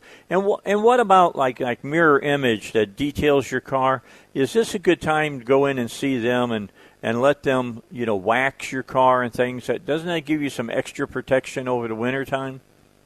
Well, it gives you a lot of protection, Dave, for salt. Around here we don't have day after day after day of snow and sleet and stuff like that, but we do occasionally. They'll go out and salt the roads and put the stuff on the bridges. But if you get your car waxed, it'll make it a whole lot better. Right, get it waxed and get it serviced. I mean, it'll just make it so much better because the salt, it'll stick to it. The old white film that gets on it. Yep. But you can wash it right off, Dave. I mean, you can take straight water and wash it right off. Okay, if you got a good shine on your car. Just run into one of those, pull through or park car washes and knock it off of your car. Keep it off the bottom of your car as well because that's where it likes to get and do damage. Yep. You don't want that to happen. It will rot out body parts. Yeah, we talked a little bit about that, didn't we, last week, about some of those 2012, 2013 cars that the fender wells were rusting out. All right, 14 minutes after the hour, 6 o'clock hour here on the Dave Elswick Show. Duck's with us. Joe's not here. Let me tell everybody, Joe's not here. He's not just sitting here being real quiet. He couldn't be that quiet that long anyway. He's not with us. You said that he's traveling Ford bumper to bumper. What company is he going in and looking at? No, Susie's sister had her shoulder replaced. Oh, that's right. And she wanted to go out there and be with her for a week, so that's where they're at. I talked to him yesterday. They was working on a 46 model forklift. Got old 4-cylinder Continental, and he called me. He said, "Doug, do you remember what the point setting is on that?" I said, "Yeah, 18 to 22."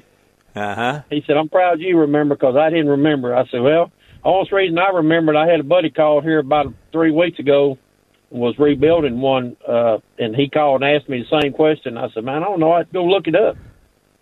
So I had to go in there and pull out one of my old books and find it and call him back and tell him. So that's what him and his brother-in-law has been doing. They've been messing with this old forklift. All right, let me get you your first. They've been having a good time.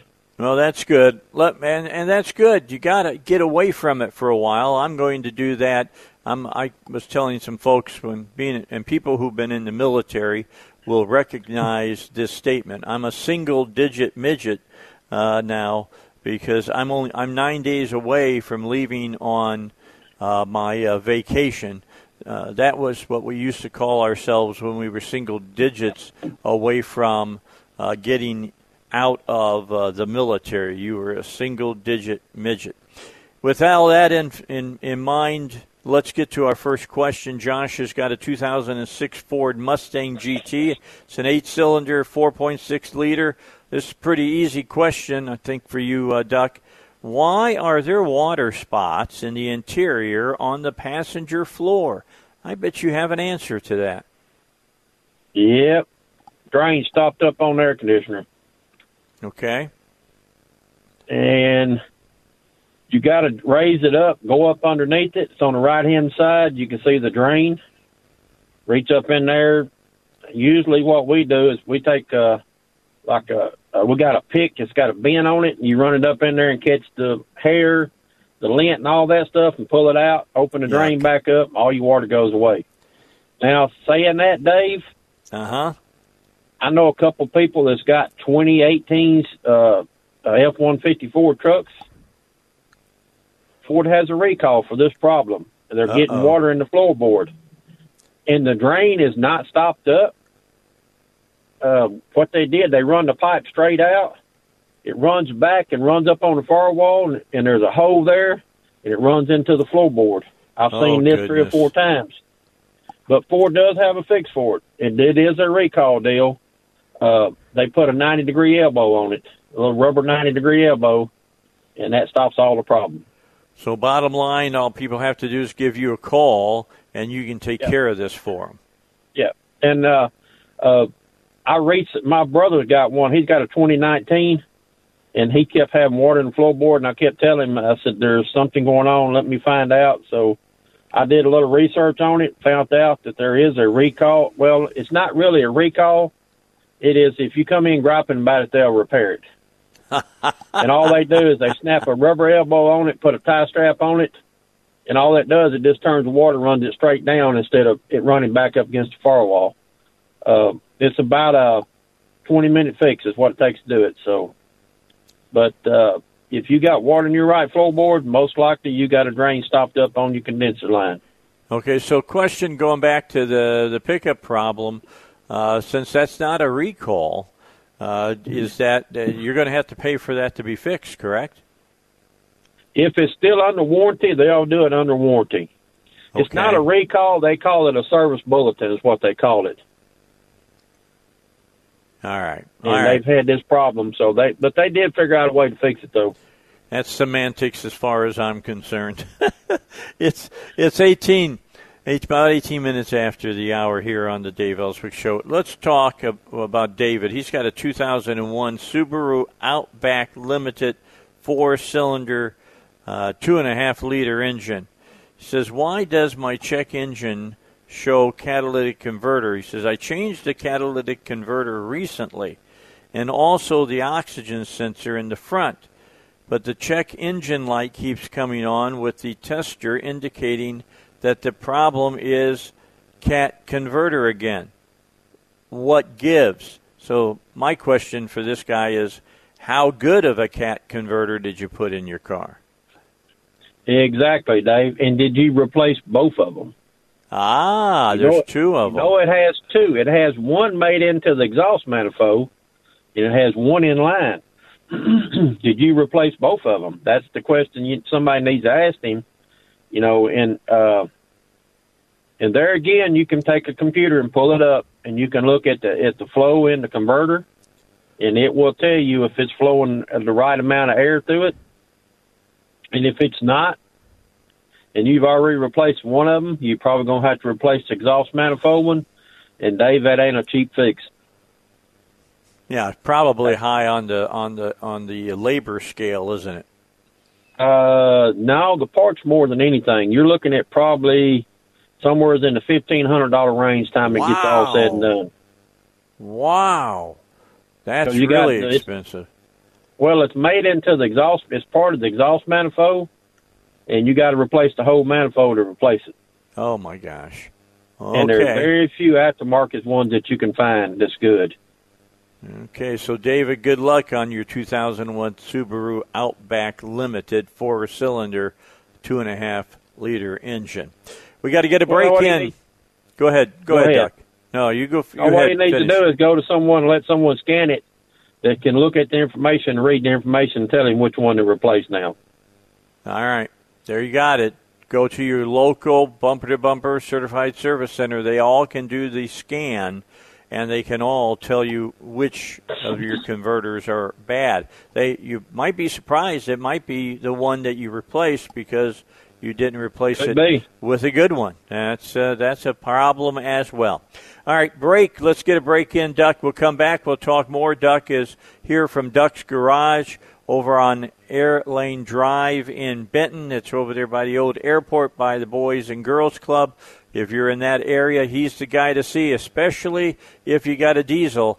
Duck's the man when it comes to diesels, and he's on with me today on the Dave Elswick Show. Continue here on the Dave Elswick Show, 6 o'clock hour. We got Duck with us. Joe's not here today answering car questions. Let me remind you that if you have a car question, send it to us. Send it to Heidi, Heidi, Heidi at Salem, SalemLR.com. She'll get it, and we'll answer it in our next segment, our next week's version of the Duck and Joe's time here on the Dave Elswick Show. All right, Lee has a 2013 Dodge Durango Crew, an 8-cylinder, 5.7-liter truck. And he says, I recently replaced my battery, alternator, and the PCM, and I did that all within the last 3 weeks. Today, I went to start my car, and the battery light came on again. Another parts place said my battery and alternator were fine. However, there was a code for the starter. Any thoughts on what else it could be? Is my car okay to drive? It's a good question. But test, don't guess is the first thing I would say. And Duck, is that possible? Did you replace all this other stuff and then you find out it's your starter that went bad? Nah, it ain't starter. Won't make the battery light come on. What's going on, Dave? He's underneath the hood on the driver's side. It's got a fuse box. That's part of the body control module, and that's what controls your alternator charging. It controls a whole bunch of stuff, even turning your AC compressor off and on, and it's most likely blowed the circuit in it. And the only way you can fix it is replace it and program it. Yeah, let's take what you just said. Replace it and program it. Program it. It has to be programmed. It comes empty, and you have to go in there and tell it, okay, it's got AC, okay, it's got electric seats, okay, it's got this, it's got that, and program it. And then, but most likely he had an alternator went bad and overcharged, Dave. Uh-huh. And it's blowed the circuit out of it. That's common with them, especially if you get one that, like on the AC compressor and the clutch goes bad on it. When it goes bad, it'll blow out in there, and you can put a new compressor on it, but the compressor still won't come on because it's blowed the circuit out of it. Oh, wow. And the only way you can fix it is replace it and program it. So what are you looking at to get that replaced? Because I'm thinking, yeah, you might be able to replace it, but programming it is a whole different story. Yep, unless you got about $20,000 worth of equipment. That's how you program it. You're looking time he's going to replace that and everything. You're looking at somewhere in the $1,000-$1,200 range. Oh, wow. Ouch. Which goes to show perhaps you shouldn't have been replacing the PCM and everything and the money you would have saved. Yeah. Go ahead. It probably needed an alternator on it, Dave, from the time he started. But and probably what's happened, the alternator shorted out, and it's probably blowed the body control module. Is basically, what they call it. And the only way you can fix it is put a new one on it and program it. He's probably repaired the problem that he initially had, but now you gotta repair everything that it tore up. Wow. All right. Not a cheap fix, to say the least, but to get it fixed, you got to go someplace. I tell these people who have new vehicles, whatever you do not jumpstart somebody with a set of jumper cables. Explain why. Because if you arc the battery on your truck or your car, you could blow the PCM, you could blow the body control module. It's just dangerous. They make these little jump boxes now that you can carry in your car. Right. I have one behind my seat. I don't even carry jumper cables no more. I don't either. I don't want to take a chance of arcing it and blowing the body control module or blowing the alternator. It's just not a very good thing. Anything after about 2016, do not jumpstart somebody. And it just ain't a very good deal. I mean, it just don't work good. Yeah, you might think you're doing your friend a favor, but you might be doing your own self a disfavor. Well, you could be doing yourself $1,000, $1,500, $2,000 worth of damage by just arcing your battery cables. Well, let's talk about that jumper box you just talked about. You can pick one of those up at a local bumper-to-bumper parts store. They're not really expensive, and then you can help people on the side of the road, and you can protect your own vehicle. Yeah, and Dave, you can plug it up right to your cigarette lighter and fully charge it. You know, it's just not a good idea nowadays to use jumper cables on your vehicle to jump your buddy off or jump your wife's car off or something.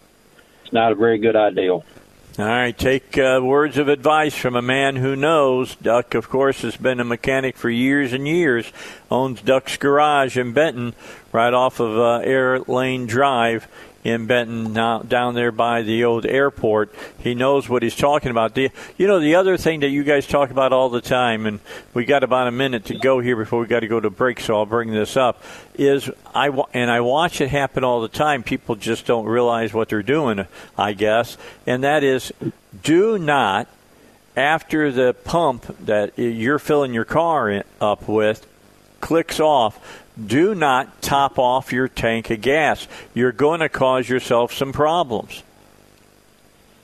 Real problems, Dave. You know what it does? It bleeds over into your canister, and when it gets full of fuel, it just messes up everything. It messes up the exhaust system. It messes up your oxygen sensors. It's just not a good idea. When it clicks off, it tells you, "Hey, I'm full.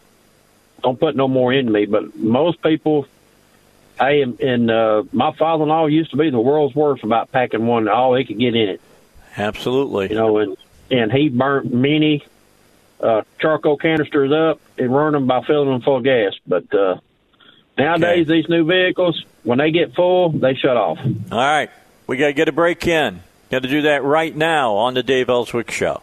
With you, it's the Dave Elswick Show, our 6 o'clock hour edition. Good to have you with us. And Duck is here. Duck of Duck's Garage. We're talking about cars. Remember, if you have a car question that you want answered, if you'll just send it to us via email to Heidi, Heidi, at SalemLR.com, she'll get it. She'll forward it to me, and then next week, when Duck and if Joe's back and we got him on as well, they'll answer your question. All right, Phil has a 2004 Chevy Colorado LS 5-cylinder, 3.5-liter engine. He says the passenger and rear doors will not power lock or unlock. The driver's side works fine when the button is pushed from either the driver or passenger's doors. I tried a new lock actuator in the front passenger door with no luck. Got any help on this? Yeah, Dave. It's got a wire that comes out of the body, goes into the door. It's a little black accordion-looking deal. It's rubber. Right. It's got a broke wire in there. That was common on them. It's got a broke wire. You got to unhinge the door, let it roll around, pull the rubber back, and start pulling on the wires, and you'll find one of them broke, and it'd probably be the one that's the ground, because they work off of ground. They don't work off of voltage. But it's got one of them broke. That's common, and it feeds into the back, too. So most likely he's got a broke wire somewhere in where it folds on the door. That's pretty common on them. Okay, Not only Chevrolet, but Ford has a problem, too. Okay, so when you find that problem, you got to find where the wire goes to ground, and then what? Expose the wire, and then and twist it together and put a cap on it? Well, no, we don't twist them together. We take and overlay them with one another and take some solder and solder them, then put heat shrink over them. Because they've got to bend back and forth. When you shut the door, they bend. Uh-huh. So if you put a cap on it, it'll come off. So the best thing to do is just kind of run your wires together and tie them together, and then take some solder and solder them solid, then put a piece of heat shrink over them, and you won't have no more problem. It's got a broke wire right there in one of the doors. You just have to start trailing it till you find it. All right. So bottom line is, if I ever have that problem, I'll bring it to you. Yep. It takes a little bit of time to figure it out, but it ain't no problem to do. All right. Let me share with folks something that I intend to do when I get back from vacation. And you get out on some of these country roads. In fact, you get out in some parts of Highway 5 going up in the area where I live up in Cabot. It gets dark up there, and if it's raining, it gets even darker. And if you just have a little bit of ground fog, it gets dangerous. I'm going to be going to see Russell. Russell's going to put in some of those brighter lights for me into my fog lights, and then I'm going to put a light bar into my dash. Now that's going to cost me a little bit of money, but as I get older, I'm just telling you, I don't see as well as I used to. And I've noticed people are still pretty dumb when they get out and they walk along the side of Highway 5 and they got black clothes on. So I want to have a little extra light that I can see things out there. Well, he was talking about that yesterday, Dave, about getting your light bar deal set up. So he'll get you took care of. I mean, it just makes sense to me. I think everybody should do this as you get as you age. I know. If I talk to you about it, you'll admit you don't see as well in dark as you used to. No, none of us see that good no more, Dave. We're all getting old. That's a key. That's a big key. It's a factor. It causes problems for all of us. All right. Jim sent in a question about a 2007 Saab 9-5 2.3 4-cylinder 2.3 liter. I have no idea what he just said about his Saab. Anyway, here we go. He's got a sports mode problem.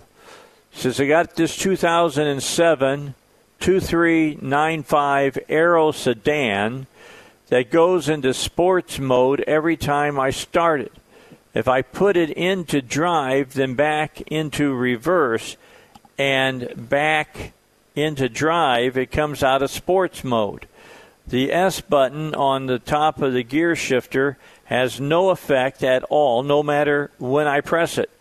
The car's got 112,000 miles. This happens always at startup, even the car is cold or hot. You got any ideas why this is happening? And I bet you do. Well, most likely, Dave, he's got a shorted wire on his button, and his button's not working no more. What he needs to do is go see Ryan. Yeah, Ryan takes care of him. Yeah, he takes care of Saabs. Yeah, Ryan works on all them. Go see Ryan. He'll take care of you. He'll have to put a scanner on it to scan it. But he'll put the scanner and work the button and see that the button's not working. And then he'll find the rope wire or the switch or the solenoid that's gone bad, and he'll repair it. But it's got a simple fixed problem, most likely, Dave. It's probably not in the transmission. It could be in the programming, but Ryan can take care of him. Go see Ryan out at Pinnacle Car Care out off of Highway 10, and he'll take care of you. All right, so let me jump off of that and mention to you this is a problem that happens ever so often to me. I'll drive my car, put it in park, get out of it, come back, and try to start it, won't start. But if I take the gear shift, my hand against gear shift, push it up towards the dash, it starts right up. I'm thinking that there must be some kind of actuator. Yeah. Yeah, so, the safety neutral switch is out of adjustment. Okay, so can you take care of that? Oh yeah, it just needs to be adjusted. All right, so don't take just a few minutes to adjust it. All right, great. Glad to hear that. All right, Rob's got a 2004 Dodge Ram 1500 SLT 8-cylinder 5.7 liter. Lots of big trucks talking today. He says, I recently had the oil pan replaced because it was seeping oil due to rust. 2 days later, I picked it up. It started leaking again, and now they're telling me it's the rear main seal. Could they have damaged that seal when they were replacing the part? We've answered this question before. Is this the same question that we have? No, that's not the case. But go ahead and talk to that. Well, Dave, it was probably the rear main oil seal to start with. And you can't you got to pull the transmission and put a rear main oil seal in that thing. Far as damaging it, when you put an oil pan gasket on it, ain't no way. Ain't no way you can damage it because you can't even see it till you get the transmission out. So, but he probably had a rear seal leaking anyway. And Dave, it's hard to figure out which one's leaking. Okay, why is that? Well, the rear seal drips out right where he's seen an oil leak. Okay. Most likely, it's the rear main oil seal leaking. It's done got hard and brittle, and it don't seal around the crankshaft no more. So, he may have needed an oil pan because it rusted out. And, you don't know until you see what's going on, but these new vehicles, you very seldom have an oil pan leaking. Now, if it rusted a hole in it, I can understand replacing it. That ain't no problem because it's very possible it could have rusted a hole in it, but it's probably the rear main oil seal to start with. But, the only way you can know that is whoever worked on it can tell him, hey, here's the oil pan, here's a hole that had rusted in it. We put a pan on it. Then we'll go from there, and that's what I tell people about oil leaks. Hey, this is what's leaking right at the second. It could be other problems. Let's fix this, and then we'll figure out the rest of it. Yeah, because you're going to have to fix it no matter what, right? Exactly. You got to fix it no matter what. Most especially he's talking about the oil pan was rusted real bad, and it could have rusted a hole in it. I have seen holes rust into them. Wow. But there again, you got to fix the problem that you can see and then move on to the next problem. I'm with you. All right, we got about 4 minutes before we got to go to break. Let's try to get this question in before we go to break. Corey has a 2008 Honda Civic SL, or SI, pardon me, a 4-cylinder, 2-liter engine. He said, I just installed my rear brake pads and rotors, but when I tighten up the tires, they won't move. I use the right tools to compress the pistons, and everything seems fine, but when I put the wheel back on and tighten the lug nuts, the tires won't move, even when I turn on the car and put it in reverse. I have to say that I did not put back the screws that hold the rotor in place, since I have always been told that those are required. Also, since my old pads were worn off badly and the rotors were already thinner than specs, do I need to adjust the handbrake? If so, how do I do that? Thanks for any help that you can provide. Probably what's the matter, Dave, the reason this wheel won't turn when he tightens the wheel nuts up, the lug nuts up, he don't have the rotor centered up on the hub. Okay. That's what those 3 bolts are for, to center it up on the hub, make sure you get it all the way up. As far as adjusting the parking brake, there ain't no adjustment on it. It works off the caliper, and as soon as you apply the brakes and the caliper runs the piston out, they adjust themselves. There's no adjustment on the parking brake. All right, so what he needs to do is that he needs to go put those screws that hold the rotor in place back where they belong, right? Exactly, and make sure you got the hub. Make sure you got the rotor centered on the hub, and that should fix your problem. Here's a rule of thumb for everybody: if you're doing work on your car and you've got extra screws and extra nuts or something left over, you need to find out where they came from. Well, Dave, think about this. Honda made that car. For that year, they probably made 800,000 or 900,000 of those cars. You just think about, there's 6 screws. There's 3 on each side. You just think about that. If they didn't need them screws, how much money they'd have saved when they built that car. That's right. A lot of money. That's the way I look at that. Hey, they put it there for a reason, so it needs to be put back for a reason. Yeah, because they wouldn't have put them there with the cost factor that you just talked about unless they had to. No. Well, for instance, Chevrolet in I'm going to say like 97, 98, 99 Chevrolet pickup with a 5.7 in it. Uh-huh. They had a heater hose connected to the intake. Well, when Chevrolet made them, they're made out of pop metal. And they're good for about 50,000 miles, and then they rot out and break off. Well, when you buy a replacement, guess what they're made out of? They're made out of stainless steel. Wow. And everybody gripes says, why don't Chevrolet put them stainless steel from the factory? And I tell them, look, how many of these do you think Chevrolet buys a year? They buy hundreds of thousands of them. They can get these El Cheapos made for 30 cents a piece, and the stainless steel one, it costs them $6 or $7 a piece to make them. So just think about how much money they saved. Yeah, a lot. All right, let's get our break in. We got to do that. That's just the bottom line of the business, folks. Let's get our final break in, and then we'll come back with Duck. And, Duck, we're going to talk about a 2003 Mercedes-Benz CLK 500, an 8-cylinder, 5-liter engine. That's coming up as we talk with Duck about cars on the Dave Elswick Show. Final segment. We're talking cars, as we always do in this hour of the Dave Elswick Show. Duck is with us. Typically, Joe is here as well from Joe's Garage, but he is on vacation, a family vacation with his wife, taking care of a family member who had some surgery. He'll be back with us hopefully next week. Duck is here from Duck's Garage off of the Fairlane Drive out there, or Airlane Drive out in Benton, next to the Boys and Girls Club. There's no missing his garage. There's a ton of business sitting around his garage.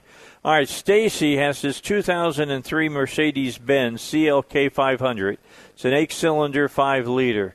And she says, while driving my car, it suddenly slowed down to a stop.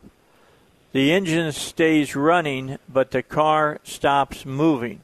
While stopped, I can move the automatic gear shift through all of the gears, park, reverse, drive, etc., without holding the brake. I've had the trans fluid flushed and filled. The conductor plate has been changed. When I brought the vehicle, it was in limp mode and cleared the codes with a MB2 scanner. Any further assistance would be appreciated. Now, this would be a Ryan question, but you may have run into this before, Duck.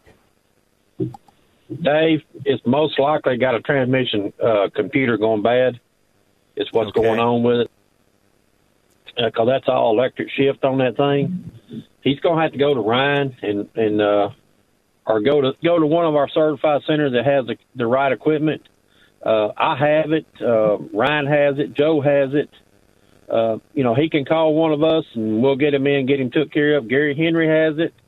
You can actually send him out to Gary Henry. He'll take care of him. That's what you need to take. It's got to go to someone that's got the equipment to test it with. Okay. Yeah, because not everybody can pay $20,000 for a scanner. No. They get very expensive very quickly. All right, let's get a couple more questions in here before we wrap it up for today. Peter's got a 2006 Chevy Impala LT, 6-cylinder, 3.5-liter. When changing my AC setting from circulatory airflow to forced airflow, my whole climate control messes up. It doesn't want to switch from cold to hot air, from face and feet blower to feet or face alone, or even defrost. All I hear is this really obnoxious tapping. Even if I turn the car off, it still taps. What do I got to do? Put it's called a blend door actuator. And what you're doing is the actuator is out of time. It's stripped the gear inside it, and the popping noise you're hearing is the actuator trying to make the door open, but it can't. You need to replace the actuator. And if it's got dual climate control, where you can control the left side and the right side separate, you have to figure out which one is bad. And once you fix that, then you'll fix all your problems. All right, so you're going to go through your dash. Is that not right? Yes, sir. And this pull the glove box out, see which one it is, and start replacing. Yeah, it's a Chevy Impala. Does that stay together, or does it have the propensity to crack? No, it stays together. All right, that's they don't good. They don't have trouble like Dodges. All right, let's jump in. Craig's got a 2002 Toyota Camry LE. It's a 4-cylinder, 2.4 liter. He says, my wife parked the car in the parking lot in the morning. She started the engine in that evening without anything abnormal. When she tried to drive, though, the car moved very slowly and skidding in a slant direction. Also, the ABS light came on. She later realized that the left rear wheel was locked up and didn't spin at all, while the other 3 wheels seemed to function normally. We called a flatbed truck to tow the car to a mechanic close by with the bad wheel on, a special dolly. But when the mechanic checked the car, it drove normally and no problem was found after tires, wheels, and brakes were examined. His theory was that the brake might have reset after the tire was lifted off the ground. We're still uncertain whether it may happen again. It'll be disastrous if it happened while we were driving on the highway. Great point here. Don't guess at this. Figure it out, correct? Exactly, Dave. Most likely, it's got a parking brake cable that's hanging up, which she probably set the parking brake when she went in to go to work, which a lot of people do. And it probably got a cable that's going bad, and it hung up at one wheel. And when they put it on the dolly, it shook it loose. And it probably needs a parking brake cable. The cable needs to be inspected real close. Pull it, set it, let it off, pull it, set it, then you'll catch it doing it. Most likely it's either going to be a caliper or a parking brake cable, one of the two. All right. Final question for you. My car is leaking underneath on the driver's side where the oil pan is, but it is antifreeze, not oil. It is dripping at a rate of 1 drop about every 2 seconds. It is not the hoses or the clamps or the thermostat gasket. About how much will it cost to fix this, or better yet, can I fix it myself if I'm a beginner at mechanics? What kind of vehicle is it, Dave? Does it say? Let's see. Let me go back. It is a 1995 Subaru Legacy LS 4-cylinder, 2.2-liter engine. No, you cannot fix it yourself. Water pump's leaking, and you got to pull the front off of it and put a timing belt on it. You got to put a timing belt kit. It comes with a timing belt, the tensioner, and the water pump, and you can't do it yourself because you don't have the tool to time it with. All right.